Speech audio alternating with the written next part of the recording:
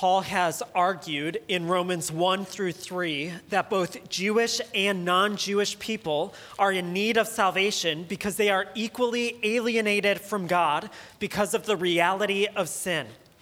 Paul has pointed out that there are three dimensions to the sin problem. First, there's captivity to sin with a capital S. Second, there's complicity in sin, or the commission of sin, as every person participates in acts of sin. And finally, there's a lack of glory. All three of these dimensions contribute to the sin problem that needs to be solved. And Paul has argued that the law cannot solve the sin problem. Our sin problem will not be taken care of through the Mosaic law. It can only happen through the salvation that's offered in the atoning sacrifice of Jesus Christ. And that solution can only be entered into through faith. So then Paul goes on to draw out three aspects of our salvation, or of our reconciliation with God. He points out that Christ's atoning sacrifice produces redemption, which is release from captivity to sin. It produces justification, which is pardon from our guilt or forgiveness for our sin. And it also infuses or offers the gift of righteousification, this non-English word that we're using to try to get the concept across, where God transforms us morally and restores the glory that we lack as we participate in sin. God offers all of this in our salvation through faith in Jesus Christ.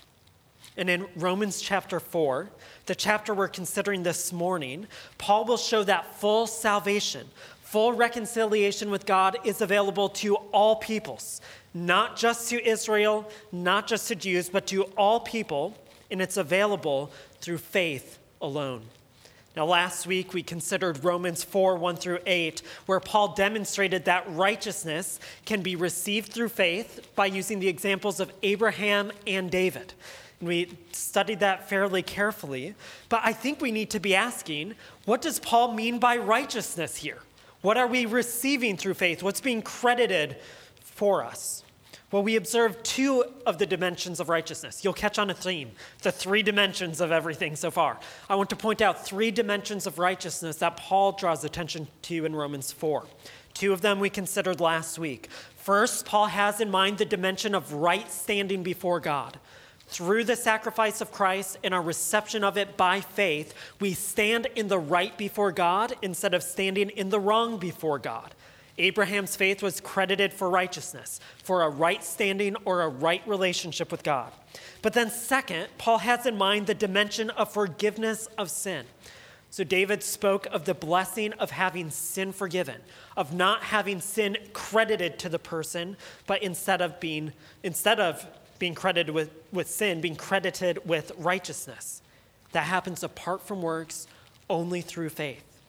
But there's a third dimension of righteousness that we've not yet considered, and this is actually the main point in Romans 4. This is the main aspect of righteousness that Paul is trying to talk about, and that is righteousness as covenantal family belonging. That's in the text we're considering this morning. I would suggest that this is the most overlooked aspect of righteousness in discussions of righteousness by faith.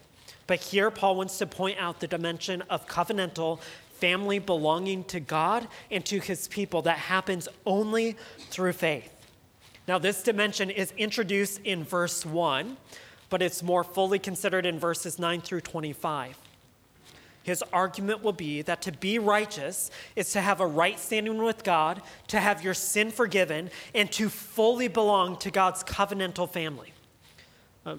In chapters 1 through 3, he emphasized that all people, Jews and non-Jews, need to be reconciled with God, and now he's just describing what that reconciliation looks like. There's no other qualification other than faith in Jesus Christ to fully belong, to fully receive the righteousness of God. Now, this first verse of chapter 1 I mentioned last week is really difficult to translate. I'm going with the footnoted alternative translation in the bottom of the Christian Standard Bible. So if you're using a Christian Standard Bible, you can look down and see the footnote. I really do think that this represents the best scholarship in the best translations here, even though it's a minority translation. So I'll read you the footnote. In chapter 4, verse 1, Paul asks, What then shall we say? Have we found Abraham to be our forefather according to the flesh? And later on, he'll contrast it with according to faith. So is Abraham our father according to flesh through genealogy, or is he our father according to our faith in God? He'll eventually answer, no, not according to flesh, only according to faith. But we'll have to work to get there. But the verse includes the main theme of the whole chapter, the gift of righteousness as covenant belonging through faith. So the overarching idea of the passage is this: no one can claim that they are righteous based on their ethnic heritage, or based on law keeping, or based on circumcision, or based on a genealogy that connects them to Abraham. That's what Paul means when he talks about our forefather according to the flesh. So even though at this time, this is not our common experience, but at that time, many Jewish people who were Christians were saying that they had full standing with God primarily based on their genealogy. Paul wants to get rid of that and say it's only by faith. Ethnic identity is of no relevance to their relationship to God, which welcomes all non-Jews, all Gentiles, into that same right standing with God as well. So to bring it all together, so we're funneling into the text, in Romans 4, Paul launches an argument that non-Jewish Christians are fully included in the family of God on the basis of faith. As such, they're fellow recipients with Jewish Christians of all of the promises of God that were made to Abraham. All of the promises of the Abrahamic covenant are fully available to Gentile Christians as well. This idea is especially relevant for the church at Rome, because if you remember at the end of the letter, in chapters 14 and 15, Jewish Christians and non-Jewish Christians are having great disagreements, and they're not welcoming one another. They're divided over whether or not non-Jewish Christians should maintain Jewish practices. And Paul is going to tell them the only thing that you need is faith in Christ. So chapter 4 is the theological foundation for Paul's conclusions in chapters 14 and 15 when he instructs these divided Christians, the Jewish and non-Jewish Christians, to come together, to welcome each other, to build each other up, with the result that they live in harmony, glorifying the God and Father of our Lord Jesus Christ with one mind and one voice. And that's where we ought to end by the end of the sermon today, where we look around, we see disagreement and we see difference, but we end glorifying God with one mind and with one voice. So we'll briefly consider the arguments Paul makes for this conclusion, following the three major movements of the text. He starts by pointing out Abraham's pre-circumcision righteousness and faith. Then he moves to the relationship between the Abrahamic promises and the Abrahamic faith family. And then third, he'll talk about the availability of the covenant promises to the whole family through faith. Then finally, we'll look at Paul's conclusion, where we see the nature of Abraham's faith and ours. So I recognize that we are covering a lot this morning, and that requires a bit more of you as we try to navigate this really challenging text. Also, I know that I'm going to say some things that some of you won't appreciate based on some of your theological presuppositions. And I just want to say I'd be happy to talk more about it. And I don't mean to offend you, but I'm just trying to give an explanation for a really challenging text that I think is faithful.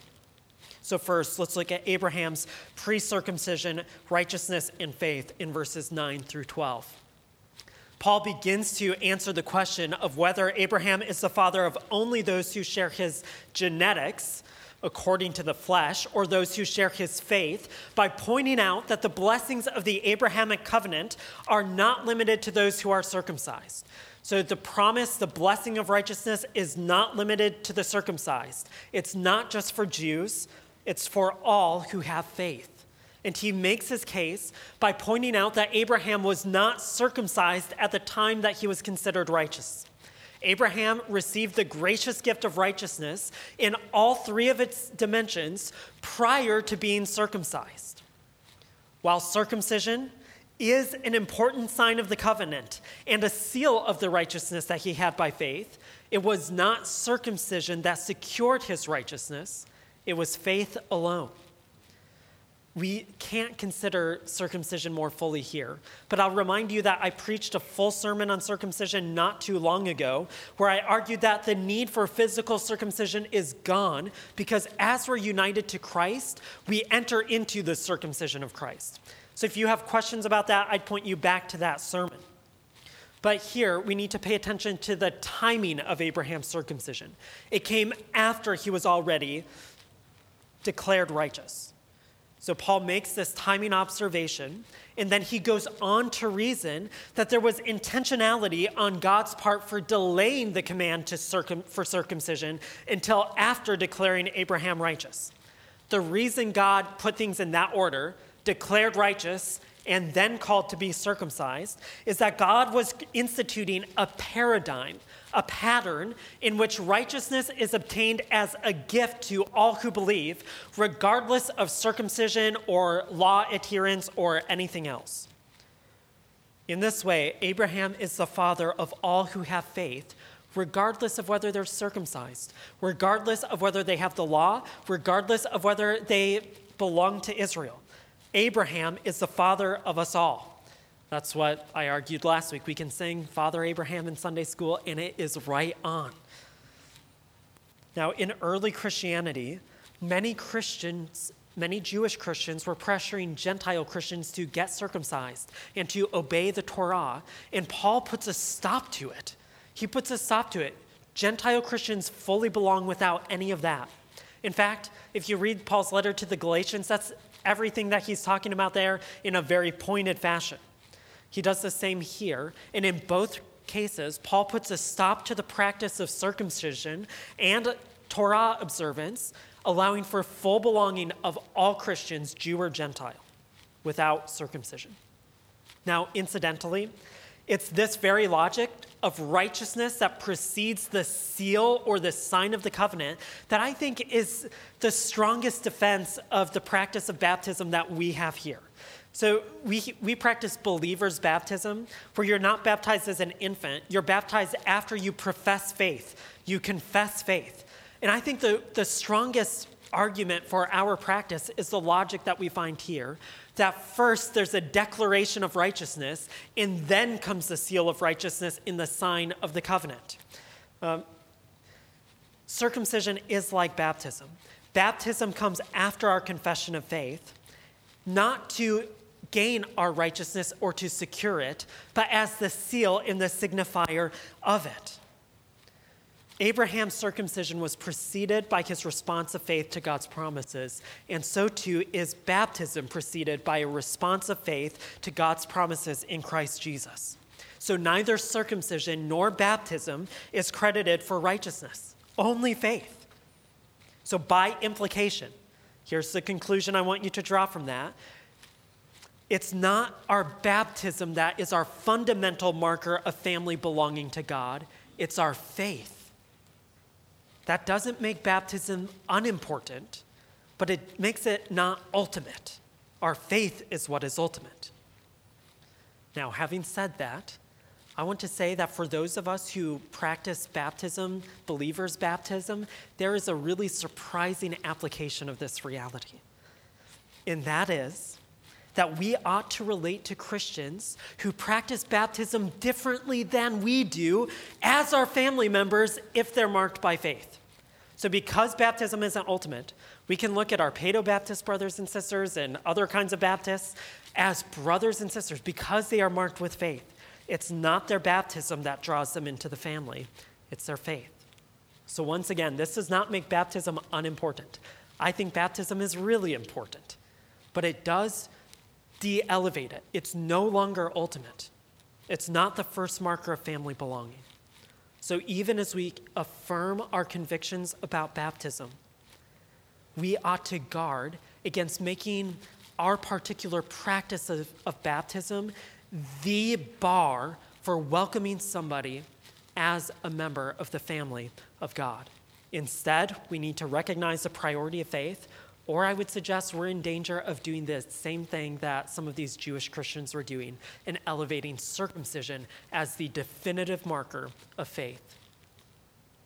So, Back to the text. We need to connect all of this information to the question that Paul raised in verse 1.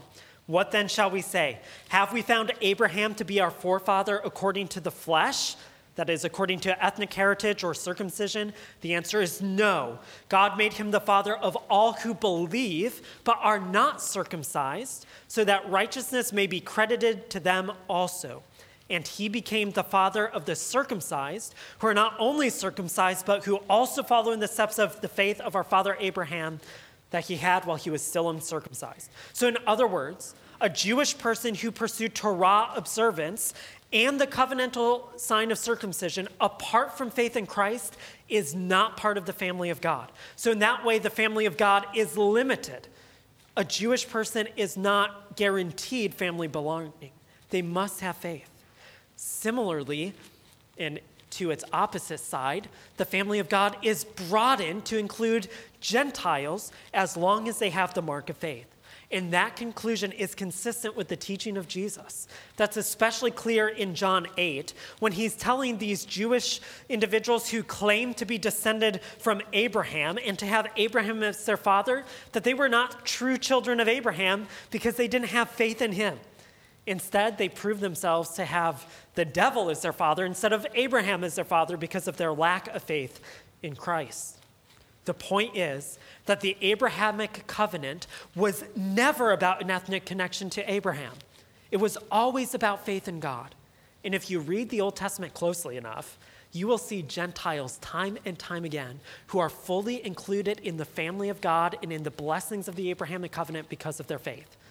Think of Ruth, think of Rahab, think of so many others. It's always actually been about faith. It's only a distortion to say it's about your genealogy. We all become Abraham's offspring through faith. Now, for these early Christians, especially in places where Christianity was spread through the synagogue, like it was in Rome, this teaching was incredibly relevant. But the reality is, probably none of you have been urged to obey the Torah by a Jewish Christian. So you might be thinking this text is completely irrelevant in that regard. Now, I understand that, but I think there are a few ideas from the text that are really helpful. So I want to point a few out. First, although we may not be in a predominantly Jewish context where Christianity is spread through synagogues, and though we are in a predominantly not Jewish context, and in a country that really often is described as a Christian nation, whatever you think of that, most of us have grown up in a world where we feel like we are the dominant group when it comes to Christianity. But in reality, when we look at redemptive history, we find that we're actually the natural outsiders to Christianity. We're the outsiders to God's redemptive work.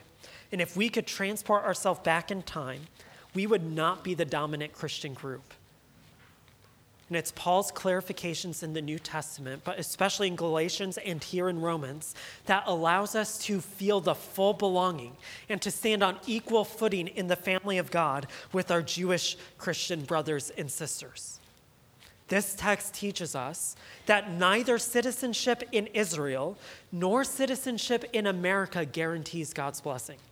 Let me say that again because I know this is up for grabs a little bit in the world we live in. Neither citizenship in Israel nor citizenship in America guarantees God's blessing. Christianity has nothing to do with American identity or cultural heritage and everything to do with a faith connection to God. That's what Paul is trying to get across here. Second, when we recognize that true belonging to God's covenantal family is through faith, then we can set aside any other standard or requirement outside of a faith response to God for belonging with his family. We can recognize that it's not nationality, skin color, wealth, social status, or any other marker. It's only the mark of faith that brings us into the family of God. We need to keep this in mind because often, when we're trying to figure out if we belong somewhere, when we enter into a room and try to figure out, do I fit in here? We look around at other people for certain markers that look like us or mirror us to show us that we belong there. So we look around at the style of clothing that they're wearing, or the stage of life that they're in, or the football team that they're cheering for, or the family rules that they have, or their philosophical approach to any issue. And we wonder, does it match up with mine? And if so, we think, I belong here. We look for markers of similarity that indicate belonging. But Paul is teaching us that when it comes to belonging in the family of God, there's only one marker of similarity that's needed, and that's the marker of faith. That's what brings us into unity and belonging with the family of God. No other marker. So what I'd want to say to you is that this is true both for the universal church and for the local church. And when you show up at Resurrection Church and you look around at people, when you're looking to figure out if you belong here, don't look for people who look like you or think the same way you do to know that you belong here or to believe that they belong here. Look only for the mark of faith that's demonstrated through a life of faithfulness to God. And when you encounter people who have external markers that are quite different from you, whether that's ethnically or in affinities or interests or whatever else, don't get hung up on those differences. Learn to appreciate them as this beautiful, diverse thing that God is doing by bringing together a family of difference that are bound together by the marker of faith. And it's faith alone that brings full family belonging. Third, and extrapolating from that, when we recognize that true belonging to God's covenantal family is through faith alone, then we ought to relate more charitably to other Christians, particularly those Christian groups and denominations that are working out their salvation differently than we are.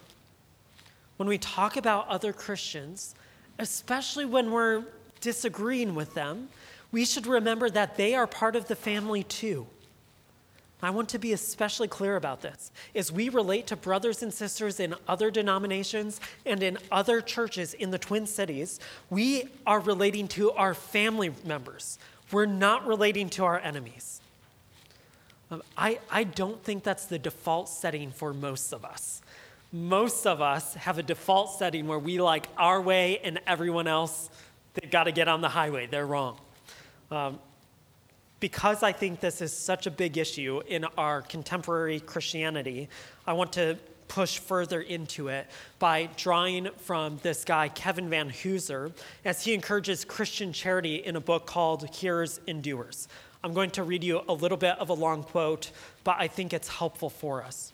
He shifts the metaphor from a family to a neighborhood when he writes, "Denominations are like houses. They are places where disciples can be sheltered and nurtured. There's nothing wrong with living in a house. It beats homelessness. So there's nothing wrong with belonging to a denomination as long as one practices hospitality to strangers and neighborliness to those who live next door. The point is that we should train disciples not only in our micro-family traditions, but also to be good neighbors. Please note that each house, each denomination, each local church is charged with representing the whole neighborhood.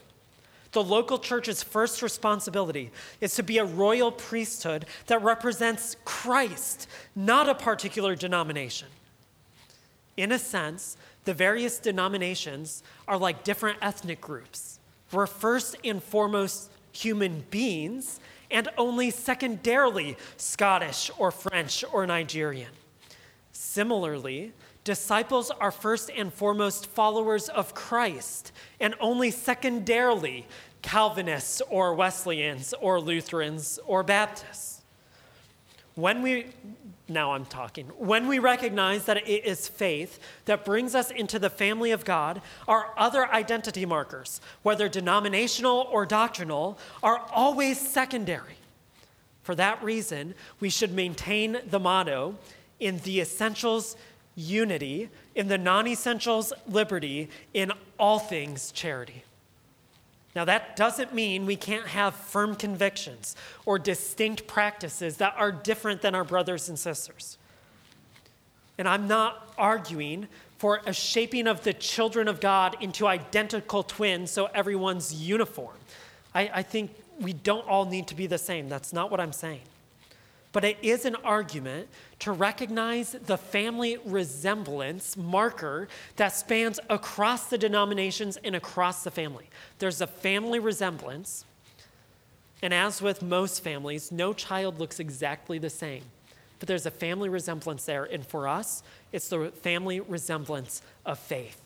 And if we can grab onto that, then in however many years, hopefully within the next 12 months, when we get to Romans 14 and 15, and we hear Paul instructing Jews and Gentiles who look and act and even worship quite differently, when we hear them, surprisingly not telling them to market themselves as church plants and to go their separate ways and to do their own thing so they can all look alike and all be happy in their uniformity, when he instead calls them to welcome one another, to offer belonging, to come together in unity, and to worship in one mind, in one voice, glorifying God as the one family of God. When we hear that, we'll be ready for it if we can affirm the gospel reality of Romans 4. If you are unwilling to say that faith is the only marker for belonging in the family of God, if you're unwilling to accept that gospel truth, then you won't be able to obey Romans 14 and 15. And that would be the case for Paul's hearers. So I'm being a little bit more emphatic about this than I am about some other things, because I think this is a key chapter in the whole of Romans. It's key to the gospel. And if we miss that, then we miss a major portion of the gospel. All right. So righteousness is covenant belonging demonstrated through Abraham's pre-circumcision, righteousness in faith. If you're wondering, that was the longest section of the sermon. So I'll move faster from here, but it's important groundwork. We have to grab onto this, and it's so contrary to our normal thinking. Abraham's faith family and their inheritance. So now that Paul has established that both Jew and Gentile who have faith in God are included in the Abrahamic family, another question is raised. Well, to what extent do non-Jewish faith people belong? Do they fully belong, or are they like the redheaded stepchild who's kind of added into the family? Paul's going to argue that they fully belong, and as such, when it comes to the inheritance, they're fully written into the will. They get all of the promises of the Abrahamic covenant. Not a single promise is outside of their reach. This question was relevant because of the less than equal standing of non-Jewish Christians among Jewish Christians. But I want to tell you that it's also relevant today because there are popular systems of theology that suggest that non-Jewish Christians do belong to God's covenant people, but only partially, only in a spiritual sense. So there are some systems of theology that suggest the promises that God made to Abraham can be enjoyed at a spiritual level only, but will be enjoyed only by Jewish Christians at a physical level. I want to propose that Romans 4, in Paul's argument here, leads us to the conclusion that all of Abraham's family members, all who are marked by faith, are included in all of the promises. This is because it's only those family members who have faith that are true family members. So, there is no such thing as a spiritual heavenly people of God that are the Gentile Christians and a physical people of God that are the Jewish Christians. There's only one people of God, Jew and Gentile, marked out by faith. This conclusion becomes quite clear in the way that Paul will talk about Gentiles fully included in the Abrahamic promises. Now, for some of you, this may have gone exactly over your head and you have no idea what I'm talking about, and that's okay. You'll be equipped for it if you ever encounter it. But Paul is saying there's only one people of God, they're marked by faith, and they receive all of the promises. One of the ways that he does this is by drawing attention to the universalization of all of the promises offered to Abraham. If you remember in Genesis, Abraham is promised a multi-ethnic family. He's promised land, and he's promised blessing. All of these belong to God's family. Paul will show that this is universalized in verse 13 when he expands the land promise to include not just a parcel in Canaan, but the whole earth. So this is what Paul gets at in verse 13 when he writes that the promise to Abraham and to his descendants is that he would inherit the world. Paul argues that the land promise was not limited to the land of Canaan, but it included the whole earth. So track with the logic here. The basic logic of the land promise was always that the land of Canaan would serve as a geographic territory for God's kingdom. So what we call the Holy Land would be a sacred place where God's presence would dwell and where God's anointed king would reign over God's covenantal people. But now in Christ, the kingdom of God is going to expand across the entire globe, not limited to the land of Canaan, because God's presence will cover the entire earth, and God's anointed King Jesus will reign over all peoples. And unlike the ancient kingdom of God called Israel, the new creation kingdom of God will include all nations. It will include all those who have faith in Christ Jesus. In this way, neither geography nor genealogy will limit the boundaries of the promised land. That's what Paul is getting at here.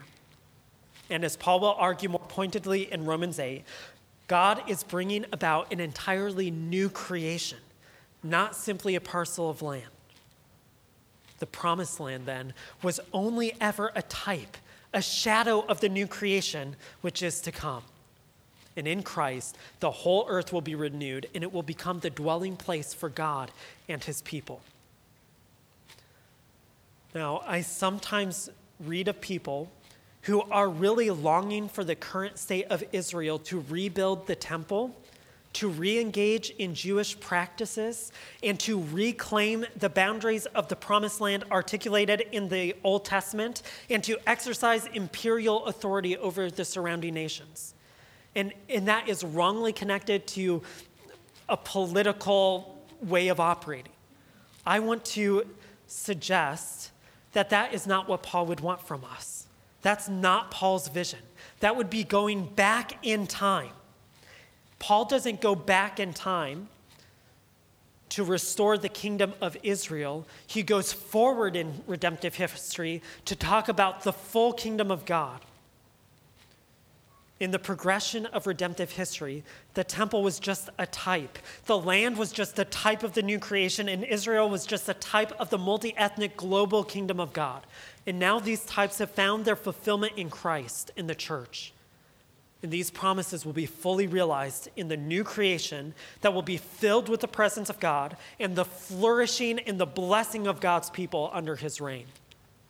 So nowhere in the New Testament is there a reference to the limited boundaries of Canaan. That's old news. Everywhere, though, from Jesus' Beatitudes, in which the meek are said to inherit the earth, to Paul's teaching in Rome about the promise to Abraham to inherit the world, to the picture at the end of Revelation where the whole earth is filled with the people in the glory of God, there is the fulfillment of the type. There's the new creation. And at that time, there will be no glory lack. There will only be justified, righteousified, redeemed people, fully reconciled with God, made up of nations across the globe. That's the hope for every Jew and for every non-Jew. And the only hope is in King Jesus, who through the Holy Spirit is bringing this to pass. Now, Paul punctuates this observation by noting that the land and offspring promises given to Abraham are received through the promise and through faith, not the law. So there is no reason for any state of Israel ever to reinstate the old covenant law. That's done away with. That only leads to death. That only reveals sin. If that's the case, then the promise is nullified. So no one should want to see the Mosaic law reinstated, whether it's in Israel or in America or anywhere else. The Old Testament law will nullify the promise. And we all want the promise. So we don't reinstate the law. Instead, we enter by faith into the promise. Inheriting the promises will take place only through faith. Anything else will nullify the promise. Third, Paul then moves on after laying that foundation, showing the universalization of the promise, by pointing to Abraham's fatherhood of all faith people. So he's driving the argument home as he answers the question, is Abraham our father according to the flesh or according to faith? His answer will be clearly that it's by faith alone. Here, Paul gives the short answer. Abraham is the father of many nations. He is the father of us all, Jew and non-Jew. More than that, both Jews and non-Jews are full members of the Abrahamic covenant and receive as an inheritance the full promises to Abraham. Ultimately, these promises are secured through Christ in Christ alone. So as we read verses 16 and 17, we have the answer. Faith alone is what draws us into the family and gives us the promises, nothing else. As such, membership in the Christian communion takes place on the basis of faith alone as well. No one marked by faith is excluded. And as a local assembly, as we look around and as people walk into our doors, we need to consider how we can become a welcoming church to all those who are marked by faith. And how, for those who are not yet marked by faith, we can offer them the welcome by giving them the good news of the gospel and calling them to respond by faith alone. That was short. Point number 4, Abraham's faith and ours. Paul then concludes this section by drawing a connection between Abraham's faith and the Christian's faith. He does so by pointing out parallels between Abraham's belief in God's promise relating to the birth of his son Isaac in his old age and God's promises relating to Jesus Christ. So in verse 21, Paul reminds his readers about Abraham's faith. This is an elderly, childless couple who've been promised that they'll have offspring. Paul describes Abraham as considering his own body dead and considering Sarah's womb as dead. There was no chance in the world that they were going to have more children, so they needed a God who had power over death. They needed a resurrection event for God's promises to take place, for there to be a family more numerable than the stars. They would need a God who could call things into existence that don't yet exist. Death would need to be defeated. A resurrection would need to take place. And then later, after that happened, after Isaac was born, and God called on Abraham to sacrifice his one and only son, once again, Abraham was called to the same kind of faith. Faith in a God who could raise someone from the dead, and faith in a God who could call into existence things that do not yet exist. In this time in Genesis 22, a text we refer to as the Akedah, God called Abraham to sacrifice Isaac. And in human thinking, if Abraham obeyed, the promises would be nullified. There would be no way to get the promises. But he needed faith thinking.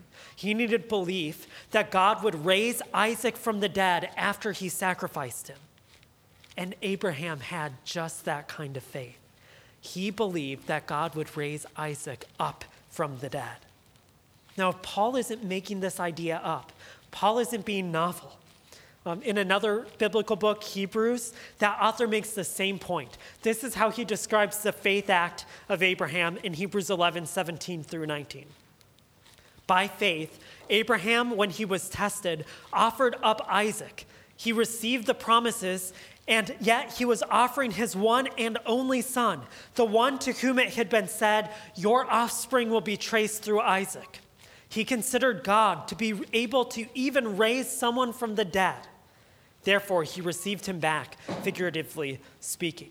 So Paul lays out in Romans 4 that Abraham did not waver in unbelief at God's promise, but instead was strengthened in his faith and gave glory to God because he was fully convinced that what God had promised he was able to do. And more specifically in verse 17, he believed in the God who gives life to the dead and calls things into existence that did not exist. That's the God in whom Abraham believed, and that's the kind of faith Abraham had. And Paul wants to point out that we must believe in the same God, and we must have the exact same kind of faith. These things were not written just for Abraham, but also for us. Because we believe in the same God, we have a life-creating, resurrecting God who shows that he makes good on his promises.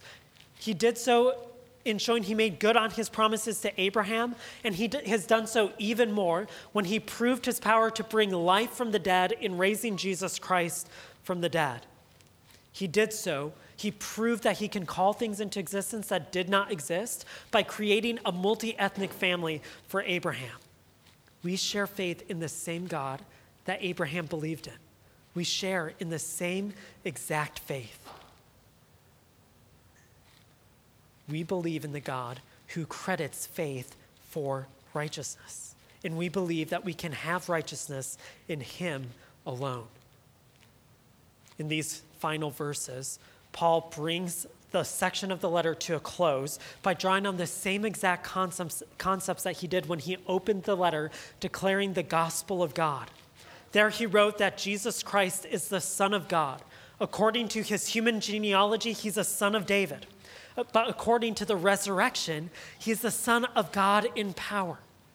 In the resurrection, God declared that Jesus really is his Son in whom he's well pleased. And by offering that same resurrection to us, God affirms that we too are his children and that he's pleased in us as well.